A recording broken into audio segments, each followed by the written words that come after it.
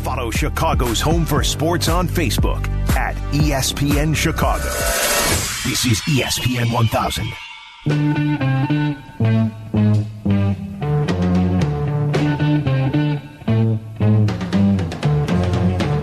Sometimes we do a sports show, you go, I'm not sure what we're going to talk about. And today's one of those days. Because there's so much. Oh, my God.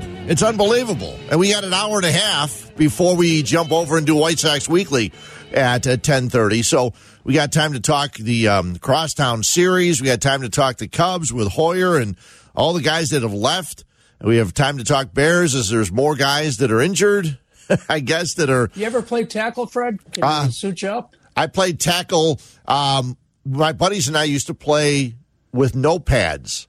We'd play tackle against Morton East. We'd play against guys from Morton West with no pads. Ooh, I meant you don't get hurt left as much. Tackle, right tackle. Yeah, I was a guard. I would have been a guard. Can we switch it to left tackle because you got at least some name recognition compared to some of the guys the Bears have suited up this week. There's no doubt about it. I mean, and all they've got, the guys that are hurt and ailing, three of their draft picks are hurt. Yeah. Now Borum. Nothing to see here, though. No big deal. Tevin Jenkins hasn't been out there at all. Not a snap. Yeah, I know. But everybody's excited about Justin Fields. I guess he can solve everything. Well, everything in the I want to see him from day one under center. Right. Not with this offensive line. You keep him away from any real opposing NFL teams at this point. Yeah, and then Zach LaVine's on his longest winning streak since UCLA, I guess, because the United States, the U.S. men's basketball team won the gold medal as they get past a tough France team. I'll take your word for it. Yes, and I didn't watch 1 minute of the baseball or the basketball. It's just on. I didn't watch 1 minute of the Olympics. We got another week, or is that it? Are we done? I think it ends soon. I think it may end the next day or two. I seriously have not watched a minute. Yeah, well, I have a girlfriend now, and she likes the gymnastics. So I was all into Simone Biles and the girl that won, Suni Lee. Who won the all around and the women's or whatever. So yeah, I was all into that. Well, see that now that's a sure sign of a strong relationship. It is. That could have been a deal breaker to sit there and watch that. Yeah, well, the nice part about just working weekends is I can catch up on baseball games anytime. Right. I guess I could have caught up on the Olympics too. Yesterday's game, I met two of my high school buddies at a pub up in Elk Grove Village, and we watched the Sox and the Cubs. Mm-hmm. Talk about a bizarre game. The entire contest was interesting. And there's guys on the Cubs team. I wrote them down here because I'm not sure about all their first names. Jake Jewell came in. Frank Schwindel hit a home run. Now, doesn't that sound like a John Candy character in like Planes, Trains, and Automobiles? Jake Jewell? Frank Schwindel. Yeah, it does. I sell shower curtain rings. Yeah. He had a nice game. He was 2 for 5. He struck out 3 times, but he also hit a homer. Yeah. Greg Deichmann, I think Deichmann. Yeah. There's a guy there's a guy Fargus. It's funny, if you look at the Cubs 40-man roster, they have Andrew Romine and Austin Romine. Austin Romine's a catcher. He's on their 40-man. Mm-hmm. And Andrew is a guy that had not homered since, let me see. He had not 2019? homered. Yeah, well, he has a 3-run homer. He hadn't homered in quite some time. 2019, I think, if I saw that correctly. Kimbrel gave up his first earned run since May 15th. Of course, you bring Kimbrel in, and all of a sudden he does Cub-like things from last year. Well, our guy Jesse Rogers tweeted out, could someone calculate the odds on what just happened? Because the guy hadn't had a home run since 2019. Right. And Kimbrel hadn't given up an earned run since May 15th, I think. And boom goes the dynamite on one pitch. Yeah. And something happened that can only happen in Major League Baseball the last 2 years. And it happened for both the White Sox and the Cubs. They both had 2-run leadoff homers. Because there was a guy in second base to start the 10th. Yeah, that's right. Yeah. And we won't have that next year. No, which would be nice. So they both had 2-run leadoff homers. Yeah, absolutely crazy game. Cesar Hernandez goes deep. That's the last guy you'd probably expect to go deep for the White Sox. He does. Hits his first homer of the year. Adam Engel is hitting .524 at Wrigley Field. Wow. Maybe the Cubs should have included him in the trade. How about Vaughn? I mean, this guy. Yeah, I know. mean, where does he rank in important players for the White Sox so far this season? He's very, very, very important. He can play everywhere. You move him around from right field to left field. He gets a key hit. And even Sebi Zavala, after he remembered he hit 3 homers last week, and then he gets a couple of big hits yesterday. So it was a fun game.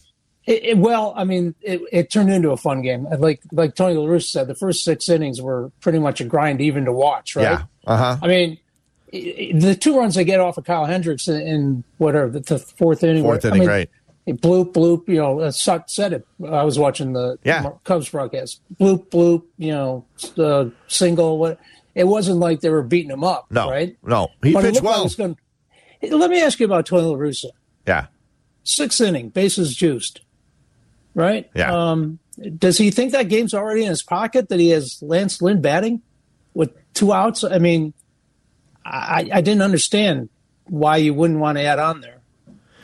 Yeah, I saw it. I wasn't surprised he left him in, but yeah, I was curious. I mean, to me, it's like, okay, you have a bullpen that you just bolstered with the trade deadline, and it didn't work out too well yesterday. Eventually worked out, but Kimbrel made it more interesting than it needed to be.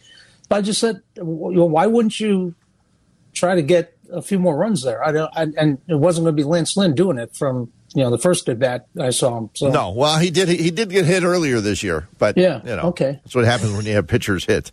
Yeah, hopefully that will change eventually next year if they put the universal DH in. But if you want to talk some White Sox and Cubs from yesterday, jump on in 312-332-3776. Carlos Rodon goes against Adbert Alzolay later on today. Rodon is going on 8 days rest, so I'm not sure how that's going to work. Giolito went on 6 days rest. Not so good. No, Keuchel went on 4. He pitched well. Yeah. And he pitched well, got the loss the other day. Mm-hmm. And yesterday, if I'm not mistaken, Lance Lynn was on 6 days rest also. He pitched really well. Mm-hmm. And again, he was facing a lineup, Ortega, Duffy, Happ, Schwindel, Dykman, Romine. I mean, boy, it's going to have to be tough for the rest of this year for these guys to watch. Now, they're working their tail off because these are all guys that think they can. They're busting tail. It's not like they're not going to play hard. Okay, so how is this? If Jed Hoyer said earlier in the week, this is not 2013. Tell me how substantially different than it is when I'm watching that. I mean, I know these guys want to shine, and maybe a couple of them will end up, being part of your roster. But I mean, do you see star written on any of these guys? I don't. How's this? That lineup? I know Steve Greenberg in the Sun-Times wrote basically the Cubs are the worst team in baseball, given that lineup yesterday, and that takes in a lot of territory with it. Does. But I mean, it truly is an embarrassment when you have. I mean, Jason Goff tweeted out during the game, "Okay, you're just making guys up now." I mean, these names, right? Oh, I know. It's like you're just making guys up now. Who's this guy? Who's that? Who's that?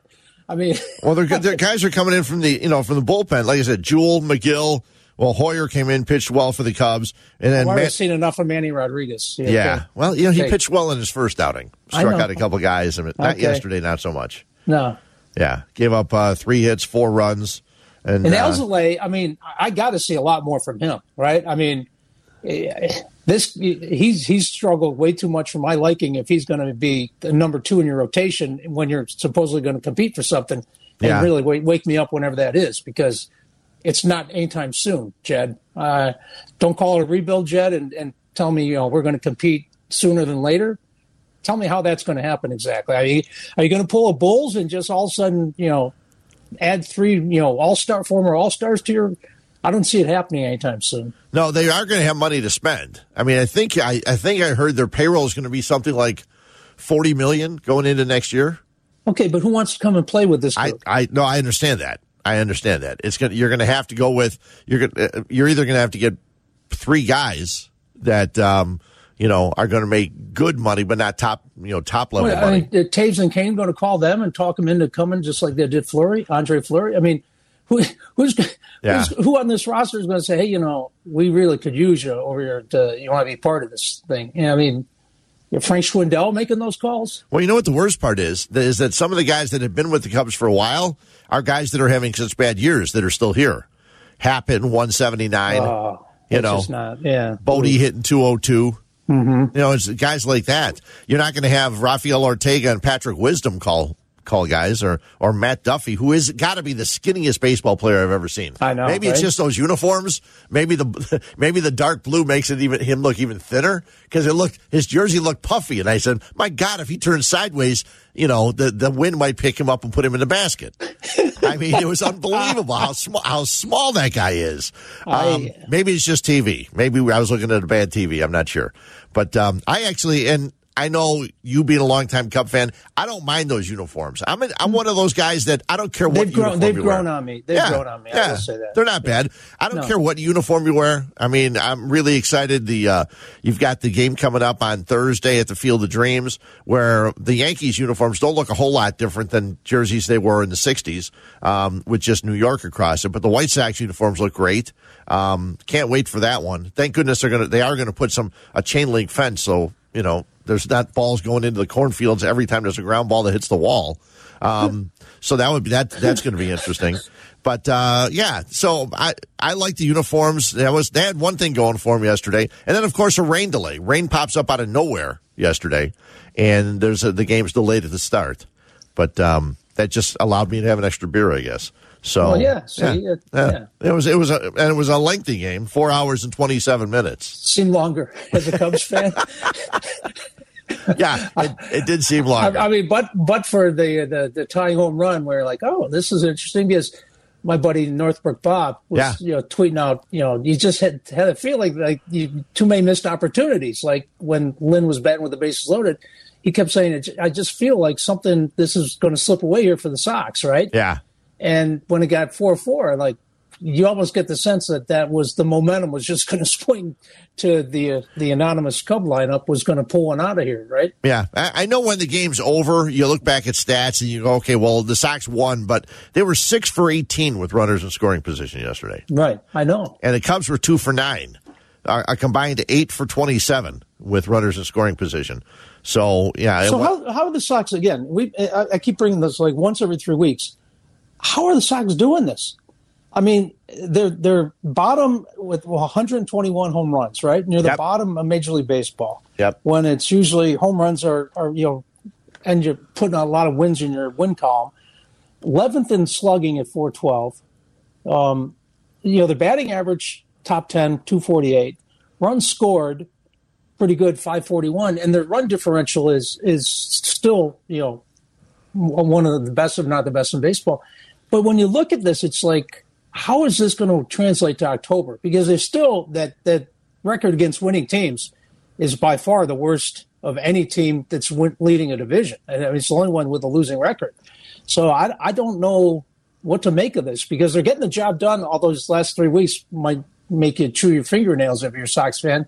Maybe Sox fans will weigh in on that. But are you a little more concerned now? Because it just seems like, it's a little uneven the last few weeks, right? Well, I have to go back and look, but I'm thinking that the reason the Sox run differential is so good is because their starting rotation is so good, and their pitchers aren't allowing a lot of runs. So even though they're not scoring a ton of runs, the run differential is good. That's one of our polls actually leads in, which is of more concern. You can go to Twitter at ESPN 1000, and which is of more concern, the Bears' offensive line or the White Sox play the last 3 weeks? You dropped 5 out of, you dropped 5 out of 7 to the Kansas City Royals. Oops. Yeah, that's not a good thing. You lose 3 out of 4 in KC. You drop 2 out of 3 here. And you've got teams like the Yankees, Tampa Bay, Oakland. They're all coming up on the schedule.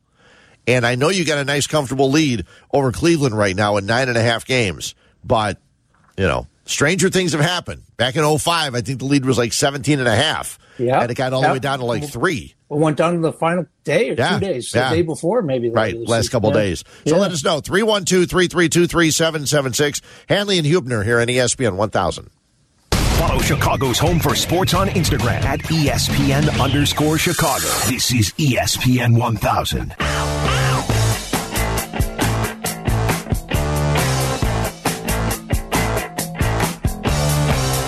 So the Sox and Cubs have Game 2 of the Crosstown Series this afternoon. 1:20 first pitch at Wrigley Field. It'll be Carlos Rodon going against Adbert Alzolay. And, We'll get to the phones, 312-332-3776.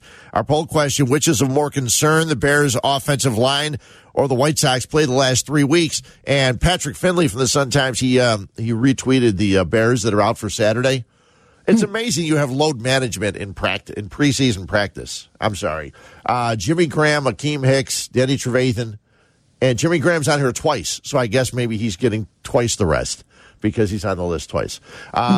Then out, J.P. Holtz, Thomas Ives, a receiver, Roquan Smith, Tevin Jenkins with a back, Larry Borum with a concussion, Tayshaun Gibson with a groin, which we all have, James Daniels, a quad, linebacker Josh Woods with a quad, some guys that are limited in practice, and you got a couple of COVID list guys. You have 4 of them on that, along with Eddie Goldman, who sat out last year because he didn't want to get COVID, and then he comes to camp and test positive.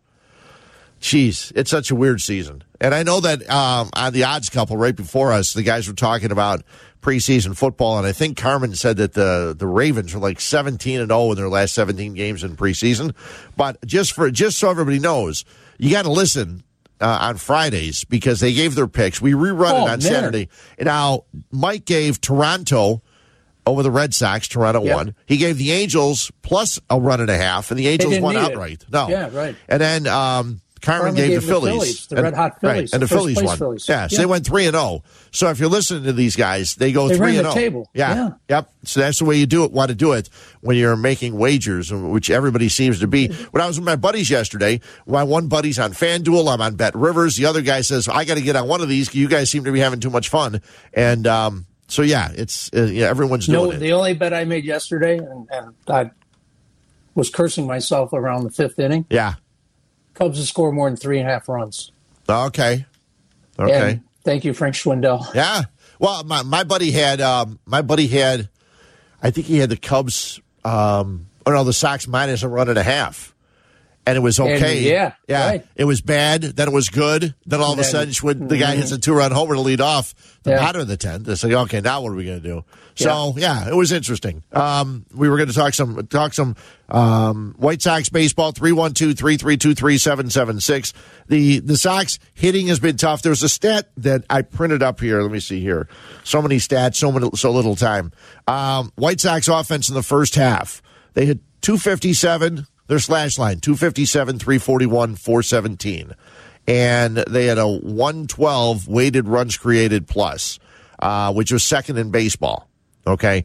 And basically, if for those who don't understand weighted runs created plus, and I'm one of them, my hand's in the air, 100 is average. So if you're above that, that's good. If you're below it, it's not as good. Okay? The second half of the season, the Sox offense hitting 206, 290 on base, and a 384 slug, 88 weighted runs created plus, which is 26th in baseball.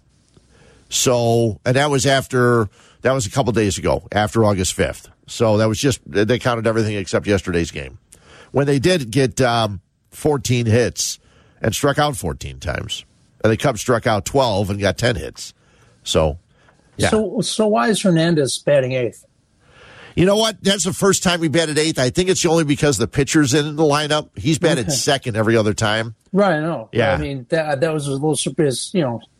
He's had a pretty good week, right? Yeah, he has. He's gotten I don't know how many, but he's got hit at least 4 2-hit games, I think it is, since coming over. That's the one thing. People talked about Rick Hahn, what they needed. They needed a relief help. He got Tepera and Kimbrel, and they needed a second baseman. And everybody was talking about Adam Frazier. Everybody was talking about Eduardo Escobar, which I got to be honest with you, both of those would have been good choices. Sure. And they both went to places where they're going to be in the postseason probably. Padres, maybe. It's going to be tough for them with Tatis being hurt. But you got Frazier going to San Diego, and then you have Escobar going to Milwaukee. And every time someone goes to Milwaukee, Rowdy Tellez is hitting, he had 2 homers against the White Sox. He hit a single down the line, and the Cubs got the Brewers coming up, I think, 4 straight next week. So that's not going to be easy. They're on a roll, and they got that pitching staff. So, but Rick Hahn goes out and gets Cesar Hernandez.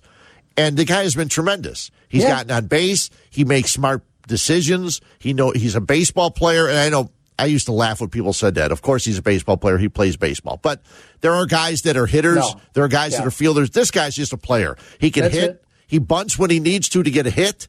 He's a smart baseball player, and it was a great pickup, I thought, by Hahn. I mean, and still, it's shocking that the team trailing. He was the one that said, "Here, take him." We're okay with that. Yeah, I know. It was bizarre because he's still going to be around for a while. And, you would think. Yeah. So that was a perfect pickup. But I was wondering the same thing. But as it turned out, Adam Engel hit second, and he got 3 hits. Yep. So, yeah, it is a Wrigley Field. So Jeff Blauser used to love Wrigley Field. Then the Cubs got him, and they realized that he loved Wrigley Field because he was facing Cub pitching back then. That's why that's why he was so good. 312-332-3776. But as a Sox fan, you go, hey, Craig Kimbrell, this has been great. He had a wonderful year with the Cubs. He comes over to the White Sox. That's all wonderful. Then he goes to Wrigley Field, pitches against the Cubs, and he has like his worst game in several years. He allowed 4 hits for the first time since 2011. Yeah. I mean, but the fact that he was out there, it gave us the 2 kids up in the upper deck doing the Kimbrell. Yeah, that was very funny. Yeah, the dope who caught the foul ball in front of them. The kids had their gloves ready to catch that ball, and the guy's 30-something guy catches it and doesn't even so much as turn around and give it to him. But they were both doing the Kimbrell. Right. These 2 10-year-olds or 11-year-olds, wherever they were. I got a kick out of that. Yeah, you got the ponytail gang with T-shirts. Yeah, it's pretty cool. They got Kopech, you've got Kimbrell, and Hendricks. And Hendricks comes in, goes an inning and a third, and strikes out everybody. He gave him 1 hit and struck out 4, and he was pumped up for it. He got the win. He said this is the most wins he's ever had in a season, and it's not usually good when your closer has 6 wins. There have been times where he's blown saves and gotten a victory, and they asked him in the postgame yesterday about blowing saves and getting the win. He said, listen, if you blow a save and your team loses, it's on you. He goes, if you blow a save and you win, you still don't feel good, but at least your team got the victory and they came back and helped you out. So he said, how about Lance Lynn is 0-12 against the Cubs? Is he? I didn't see that number. Oh, unbelievable. I mean, with like a 6 ERA, and yesterday he was going to finally get his first win against this team. It goes back to like 2011 also. It's unbelievable. That guy that good, for whatever reason, just couldn't get a win against the Cubs, and it looked like he finally had one with a bow wrapped around it. Yeah. Not so much. Well, he did know that they were different guys. There was no Brian Baez, and let me ask. I'm looking here. Yeah, Contreras came in late in the game, right? He didn't start. Yeah, which was. I mean, I kind of like Robinson Chirinos. I always did. He used to be a Cub. Yeah. And he's always been a pretty good player. It was a load management day on a Cubs Sox series. I guess that was it. We go on out to Aurora and our buddy Jim. Hey, Jim, what's happening? Hey, guys, how are you? Doing well. Hey, you're talking about Kimbrell here. Pitchers, especially relief pitchers, and I know it sounds crazy, but I really think they are so routine-oriented and psyche that they have to have a routine. And when Kimbrell came over, they didn't necessarily name him the closer right away. They said, we're going to use you in the 8th, the 9th, this and that. I really think that takes him out of his routine. And we talked about it. I agree. I talked about it. Yeah. It's how this is going to play out. And Tony was quick. Like, I think maybe later that day after our show, he said, this isn't going to be a quarterback controversy. Because we were wondering, but just to Jim's point, the mindset of a closer, I get the 9th inning, and sometimes I get 2 innings, even though that's not the ideal. But it's like he said, well, who's ever fresh or available, and we're going to work this out. And I'm sure they'll work it out. And to both guys' credit, they said no ego involved here. But I'm with Jim. Yeah. You can be the team guy and say, I don't care and all that, but you're used to doing what you're doing. And that helps make you the closer that you were. Yeah, it happens quite often, Jim. You see guys who they want to get a guy some work, and they'll bring him in early because they don't have a closing situation, and he'll just pitch terribly because that's not what he does. And I know it sounds weird to the just to the fan, but it does. It's a psyche that they have. It's like, listen, when I come in, the game's got to be on the line, and that's how I pitch better. I totally agree. And too, like even with the starting pitcher with Rodon coming up, if he's going to be on almost 2 weeks rest, that's going to take him out of his psyche too a little bit. I would think so. So keep an eye on that start coming up. Yeah, Jim, we said it, Jim. Fred. Yeah. We said it when Rick Hahn and we're going to take some of the pressure off, give some guys some days, and I'm like, whoa, way too early in the season to be getting guys out of the routine and here's 8 days rest, here's 6 days rest, and I mean, I'm just don't take your foot off the gas right now. I mean, unless the guy has got an injury he's trying to come back from, or something, I don't see any reason to screw up what's been a pretty good thing for you. Yeah, open it up. That'd be nice to see. The one thing about Rodon, his last 2 outings, he hasn't made it through 4 innings. So maybe in his case, the 8 days is helpful. We won't know until the game gets underway. Callers, hang in there. Got to take a real quick break. We get right back to you talking some Sox and Cubs baseball. We also are going to play, because I want to get Brian's opinion on what Rizzo said and what Jed Hoyer said earlier this week about not re-signing the big 3 for the Cubs. 312-332-3776 here on ESPN 1000. ESPN 1000, Chicago's home for sports. Follow Chicago's home for sports on Twitter at ESPN 1000.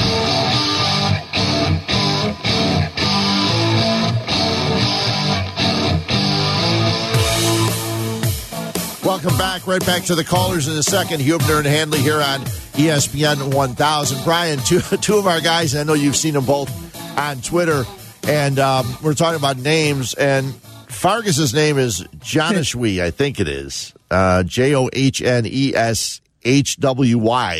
And Will Chase, our buddy, says... Oh, funny guy. Always love when people go, who's Fargas? He said he was with the Giant Single-A organization I interned with in 2016, so I knew him then, took him and some other players for groceries a lot.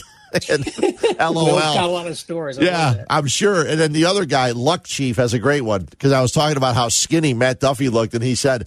Tristan McKenzie of the Indians would like a word regarding the skinniest player in baseball, because McKenzie's like 6'6", and he weighs like nothing. Carl Edwards Jr. still pitching? Oh yeah, he's in the running too. Honestly, Billy Hamilton, I noticed it with him yesterday too. Yeah, and he's then also in there. And then he was too close to the dugout opening, and they thought that the ball that went into the dugout, he interfered with it. And hey, listen, when things are going against you, have him review everything, and they did. Yeah.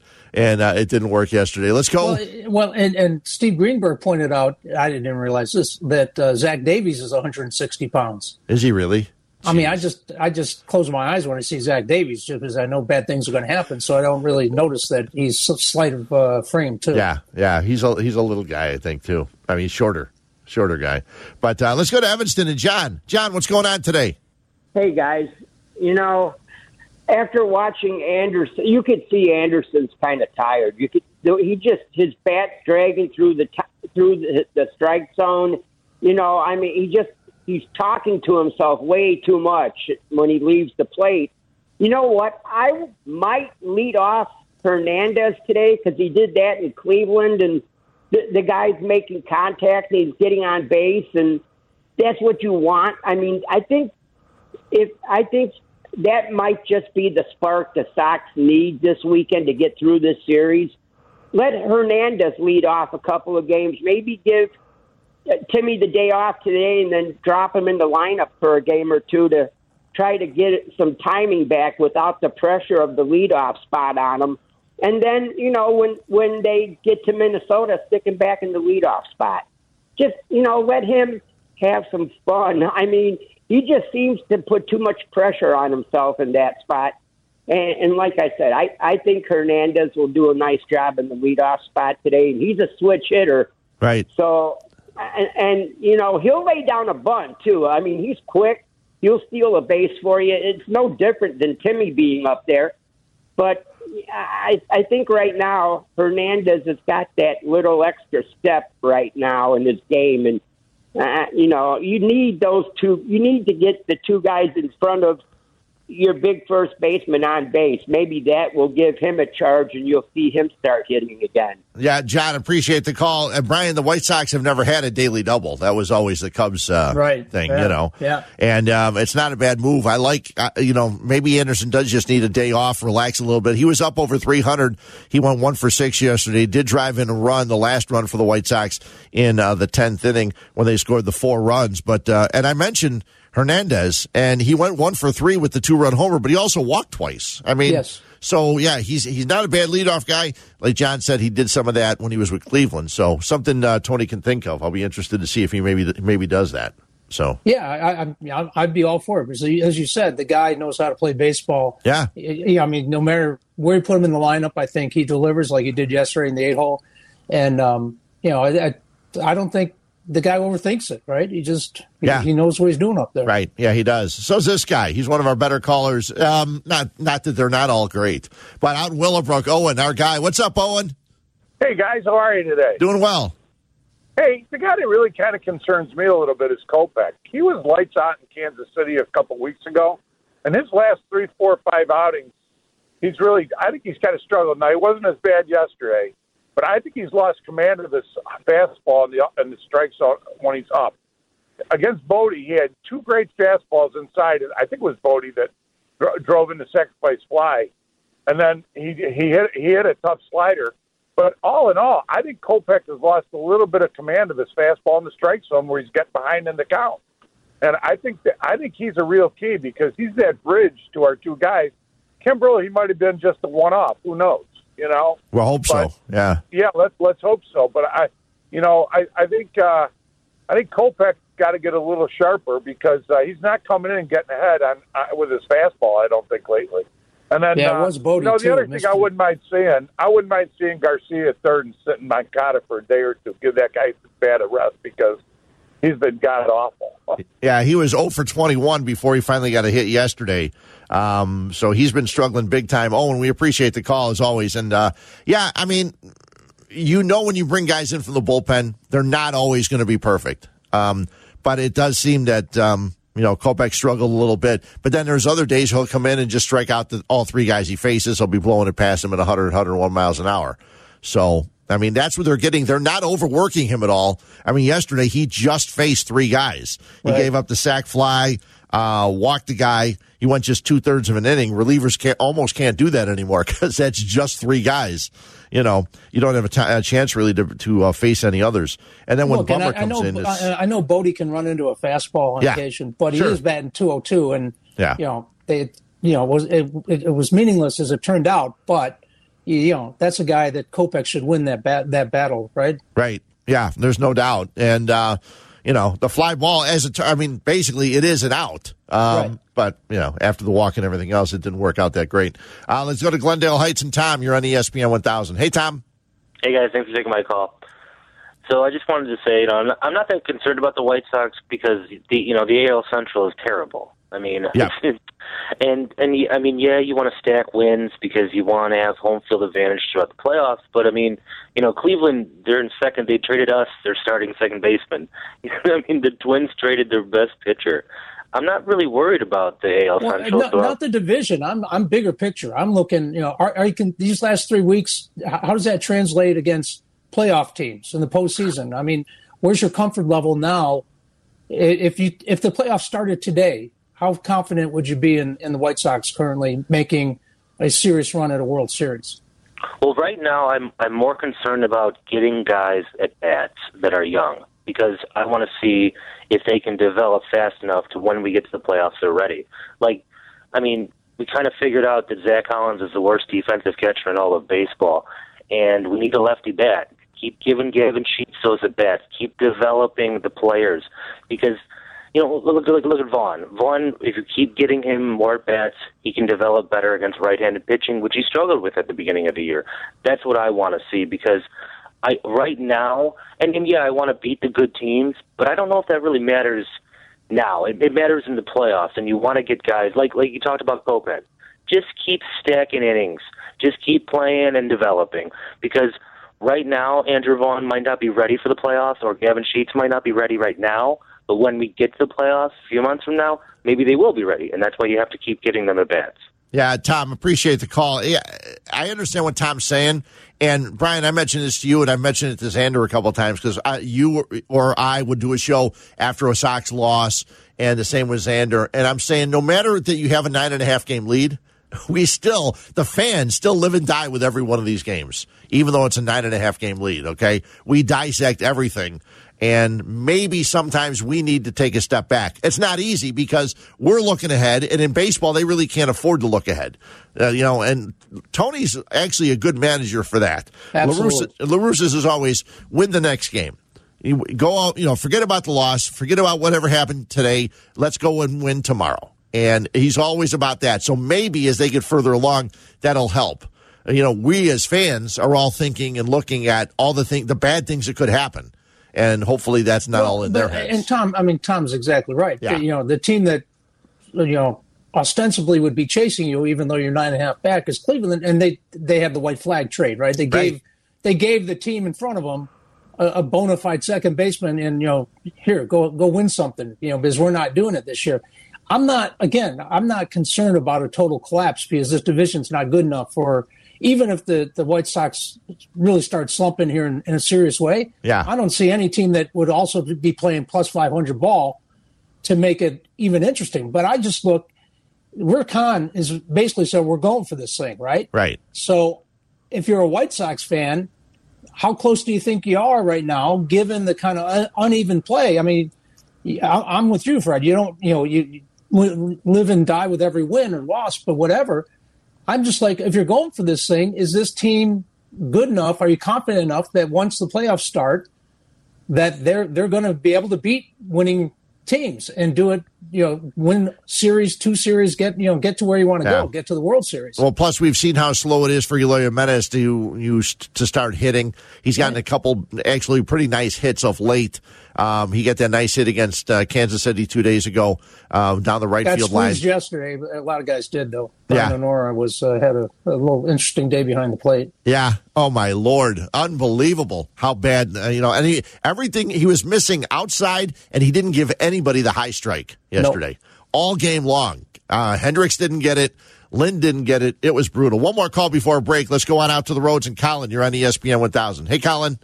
Oh, hey, what's up, guys? Hey, real quick, Fred, before I get to my point, Hernandez did walk twice yesterday, but he was batting 8th in front of Lynn. I think they were intentional walks. But yeah, they were. Okay, yeah. Sorry about that. Like I said, I was watching it in a bar drinking, so yeah. I just saw him walk. Regardless, he has walked more this year compared to previous seasons he's had. But anyways, in response to your question, I think the Bears' line is way more concerning than the White Sox. I mean, the Sox are going through a slump, but they're going to be fine. I mean, Eloy's going to heat up. You're hoping Abreu and Moncada are going to heat up. Roberts and Grandal are coming back. I mean, we're just slumping. It's a long season, but the Bears' line is not promising. I mean, they straight up don't have a left tackle on the roster. I mean, they drafted this kid, and he hasn't even played yet. He's got a bad back. Like, that's not going away. Like, we all have bad backs. Your back doesn't just get better. And we don't have a guy to play instead of him. Like, they're going to move Affetti to left tackle, and now you're going to have some scrub playing right tackle. Affetti doesn't even play left tackle. No. So their line's in shambles. Like, I don't know why they just thought they could just ignore their line when they drafted a rookie QB. Like, Dalton's not going to be able to evade pass rushers with a crappy line. It doesn't make any sense. I mean, maybe Fields can run around. They're going to have to draft or sign a guy, this year or next year. They're just going to have to do something. Yeah, and they are, and we appreciate the call, Colin. Thanks for pointing out the walks. But yeah, when we come back, we'll hear from Matt Nagy. He was on with Cap and Jay Hood yesterday. He talked about the health or lack thereof of his left tackle, Tevin Jenkins. Jenkins, who is not practicing, still with a bad back. And there are other guys, as we were talking about, not practicing. Larry Borum he suffered a concussion. And then the receiver, Daz Newsome, he broke his collarbone in OTAs. So, the guys they picked up in the draft to help them. A lot of guys hurt and not being able to get it on the field as of yet. We'll talk about that. We come back. Take your calls, 312-332-3776. Don't forget, White Sox Weekly getting underway at 10:30 as the White Sox and Cubs go at it again. Game 2 of the Crosstown Series, and we've got it for you right here on ESPN 1000. Follow Chicago's Home for Sports on Facebook at ESPN Chicago. This is ESPN 1000. Now, one thing the Bears did, they went and picked up a linebacker this week, Alec Ogletree, who had, I think it was 3 picks the other day. He had one yesterday, and he's had one today already. Now, Tyler Rocky, our producer, just let me know he had another one today. And I'm saying, does that mean he's a good linebacker or bad quarterback? Yeah, we still got quarterback. Or is it the interception drills where they have the quarterbacks throw interceptions on purpose? On purpose. Is that what it is? That should never happen. Mitch was always good at that during the week. That should never, ever happen. They should never have the quarterbacks intentionally throw interceptions. They should bring in either the third string guy or someone else. You don't want your quarterback ever throwing an interception. No. Bring in Sogard. Wait, why not? Yeah. I mean, he's around. I still think the funniest thing I've seen all season was when Sogard pitched and he got to the line afterwards and he took his glove off and his hat and the umpires just looked at him and said, "Go ahead. We don't need this." Didn't he pitch the night before, like 2 nights before, and he was coming off and he thought he didn't have to get checked. Right. So he just kind of like cruised into the dugout and they're like, no. No, You gotta, let's see that glove.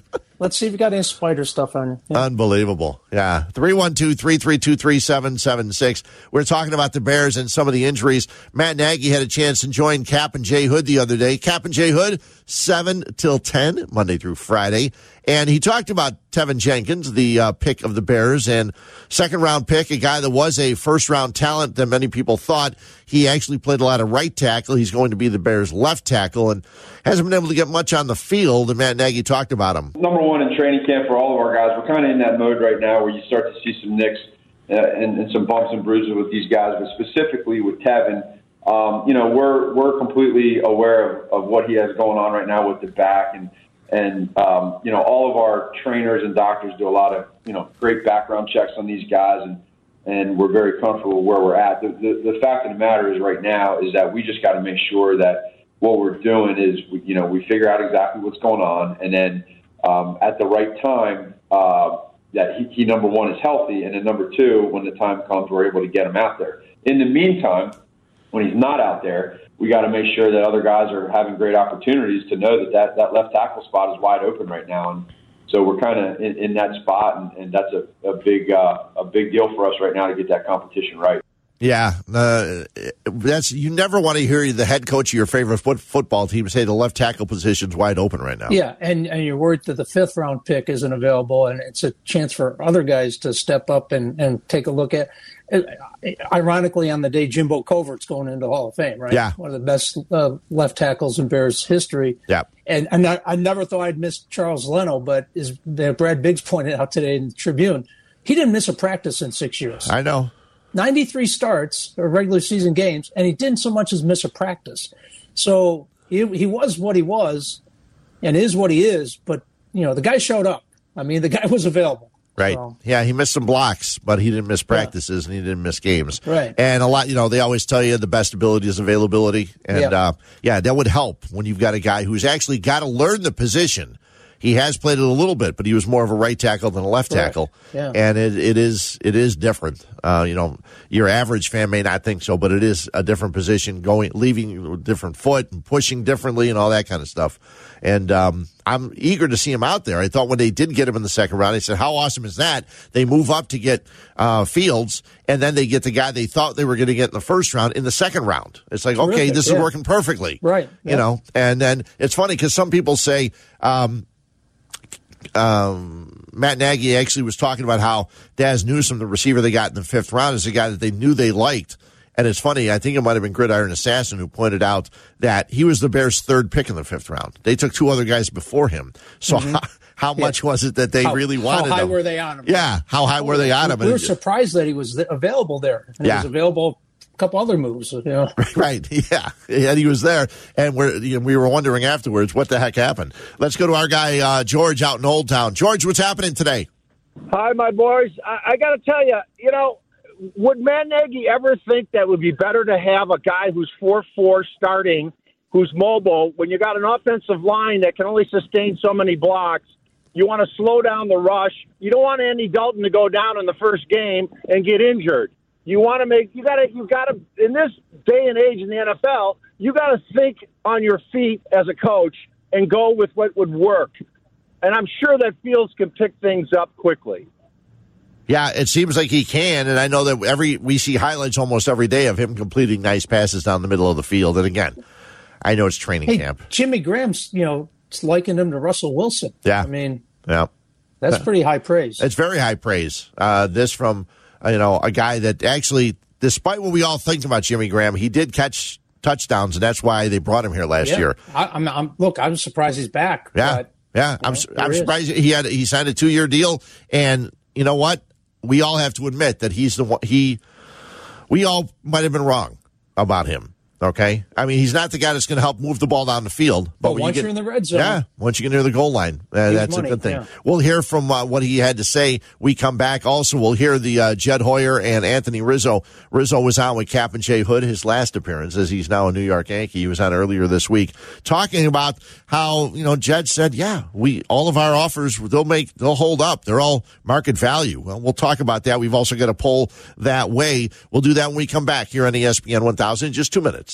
Follow Chicago's Home for Sports on Instagram at ESPN_Chicago. This is ESPN 1000.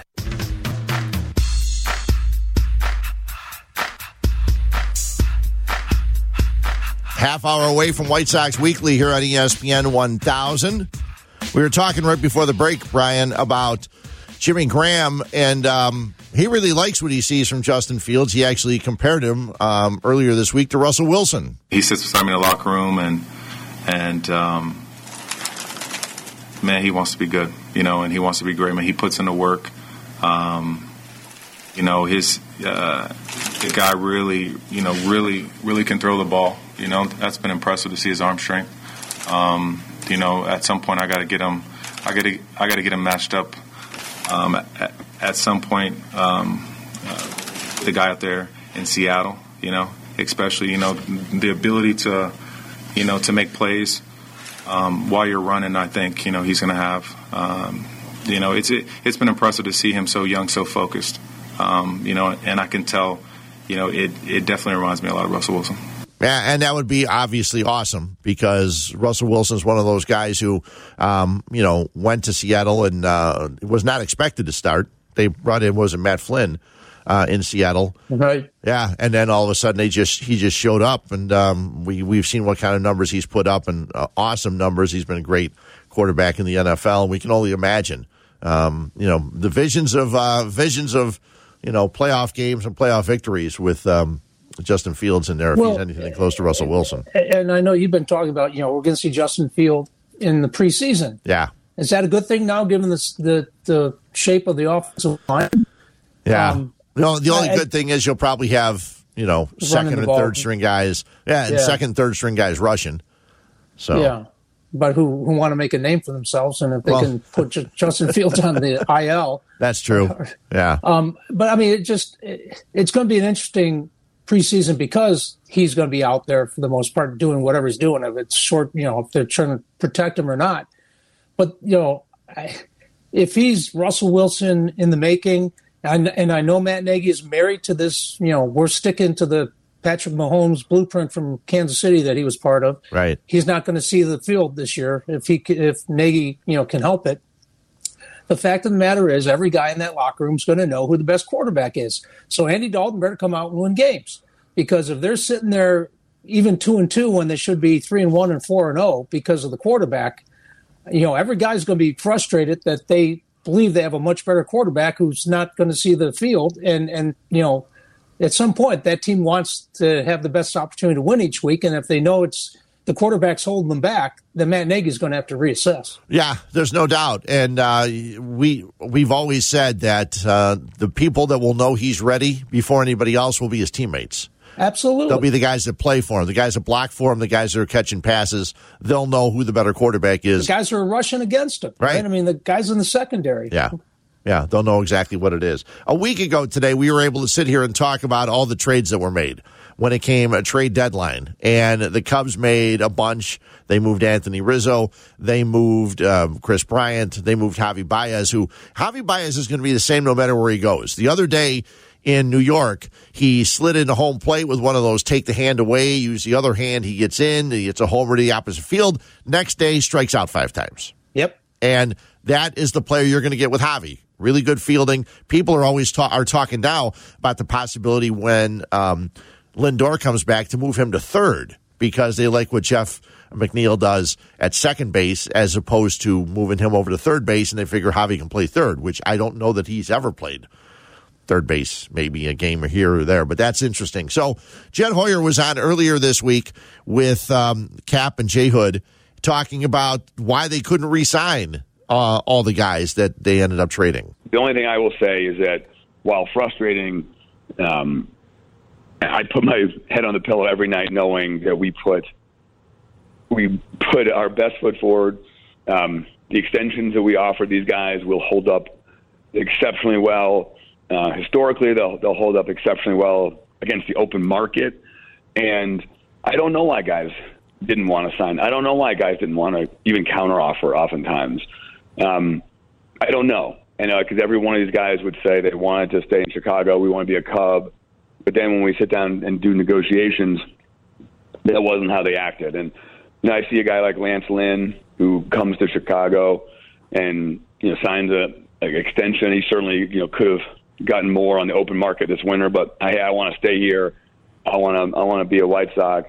And that wasn't something other than Kyle Hendricks, who I admire for really rolling up his sleeves with us. We didn't have that. And so it's a source of incredible frustration for me, but at the same time, it's a source of zero second guessing. It's a source of zero, analysis from my end that what could we have done, because I look at it and I know what was offered and I know what the dialogue was. And I think like I said, we put our best foot forward. We tried our hardest, and those efforts were not reciprocated. Okay, before we play what Rizzo had to say, what were your thoughts when you heard Hoyer say that? Well, as I tweeted out, I believe him. Now, I believe him with Baez and with Rizzo, that he put out what he believes will hold up in the market. And as I tweeted out, we'll see. Eventually, those numbers, and the 5 years and $70 million that's been reported with Rizzo, people seem to accept that as what the offer was, the last offer. And Rizzo obviously, disagree with that. But I thought that's a fair offer, given where Rizzo is now. I'm going to be 32 and what his production's been the last couple of years. We'll find out. These numbers will come out. Buster Olney, I think back in April, said the Cubs had offered $180 million but not sure how many years for Baez. And I know that he thinks he's going to get Francisco Lindor money, but you just said it. Right. Strike out 5 times, be exciting, get you out of your seat, Javi, the day before that. Is he worth north of $200 million or close to $300 million? I don't think so. I also believe what Chris Bryant said the other day in San Francisco. He said, I wasn't approached at any point after the spring of after the World Series. That was the one time. He said after that, it was nothing. I always was open to hearing from them, like I've always said, but there wasn't anything after that. Uh-huh. Now, obviously, he's a Scott Boras guy. I don't know. Scott doesn't represent Baez, does he? I don't think so. Okay, so Scott Boras always wants his guys to hit free agency, right? I mean, he wants people competing and bidding against, get the highest contract. But Chris Bryant's not getting north of $300 million. It's not the Chris Bryant we've seen the last couple of years. And I love the guy, and I wish he'd stuck around. But I do believe that maybe he didn't get an offer because maybe the Cubs front office believe that Scott Boras has no interest in signing an extension and wants him to be a free agent. But I do believe with Baez and Rizzo that Jed Hoyer will prove to be right, that his offers will hold up in the free agent market. As I tweeted out, I think Rizzo and Baez in particular, and maybe even Chris Bryant, will be surprised, not in a good way, about what they end up signing for. Yeah, I'm eager to see how it all pans out. Rizzo was on with Cap and Jay Hood and talked about Hoyer's comments. The only thing I will say is that's him. That's Hoyer. Hold on. I kind of confused on, why say that. Sounds like a bad breakup and the person saying that they're fine when they're not fine. But, I mean, listen, you have, when it comes to the guys on our team and what we did, and Gold Gloves, Silver Sluggers, MVPs, Rookie of the Years, good people, those things cost money. And I know it comes down to a business, and when you want your cake, you want to eat it too. I mean, that was just kind of how it seemed, and I think it can all speak for itself that there's a common denominator no one signed, and whoever wants to dig in that can. But I just think that we had such great memories there that to come out on air and say that just doesn't really make sense. But it is what it is. Yeah, you could tell he was upset. The one thing that I'm thinking of as he's saying that is, you won the World Series 5 years ago. Right. Okay. Chris Bryant was Rookie of the Year before that. Okay. Right. MVP. Right. Yeah. You can't be paying people for past performance. And it's funny because some players want to be paid for past performance because they didn't get it. Now, if they did come to Bryant with a deal then, like he said, that might have been his best time to get the kind of money he's looking for to stay here with the Cubs. Right. And everyone thought, there was a 10-year, $30+ million deal that he would get in free agency. And, and then it was all back to, what the team did him wrong by keeping control of him and keeping him in the minors and all that. He's not getting that contract anymore. And I get Anthony Rizzo's frustration because he signed what everyone, believes or agrees was a team-friendly contract. And it was backloaded, so I think he was making $16 million this year. So 5 years and $70 million, he's taking a step back. But, I think that's a fair market value for the Anthony Rizzo we see today at 32. I really do. And then I get why he thinks it's his time to get more money because he signed a team. But he chose to sign that deal back in the day, the 7-year deal, whatever it was. So I think Bryant's a different deal because of what he had done in a very short period of time and fulfilled every expectation of where he was selected in the draft and exceeded those, obviously. And, Baez, is he going to get more than $180 million? I can't. He might get 200. Maybe. He's not getting Lindor money. He's just not. No, I wouldn't think so. So we have a poll up there at ESPN 1000 on Twitter. Do you believe Cubs president Jed Hoyer when he said that the team made market value contract offers to Baez, Bryant, and Rizzo? Simple, yes or no. Before we're done here at 10:30, we'll recap what everybody thought about the polls. We also had another one, which we haven't gotten to it yet because we only have an hour and a half here before White Sox Weekly gets underway.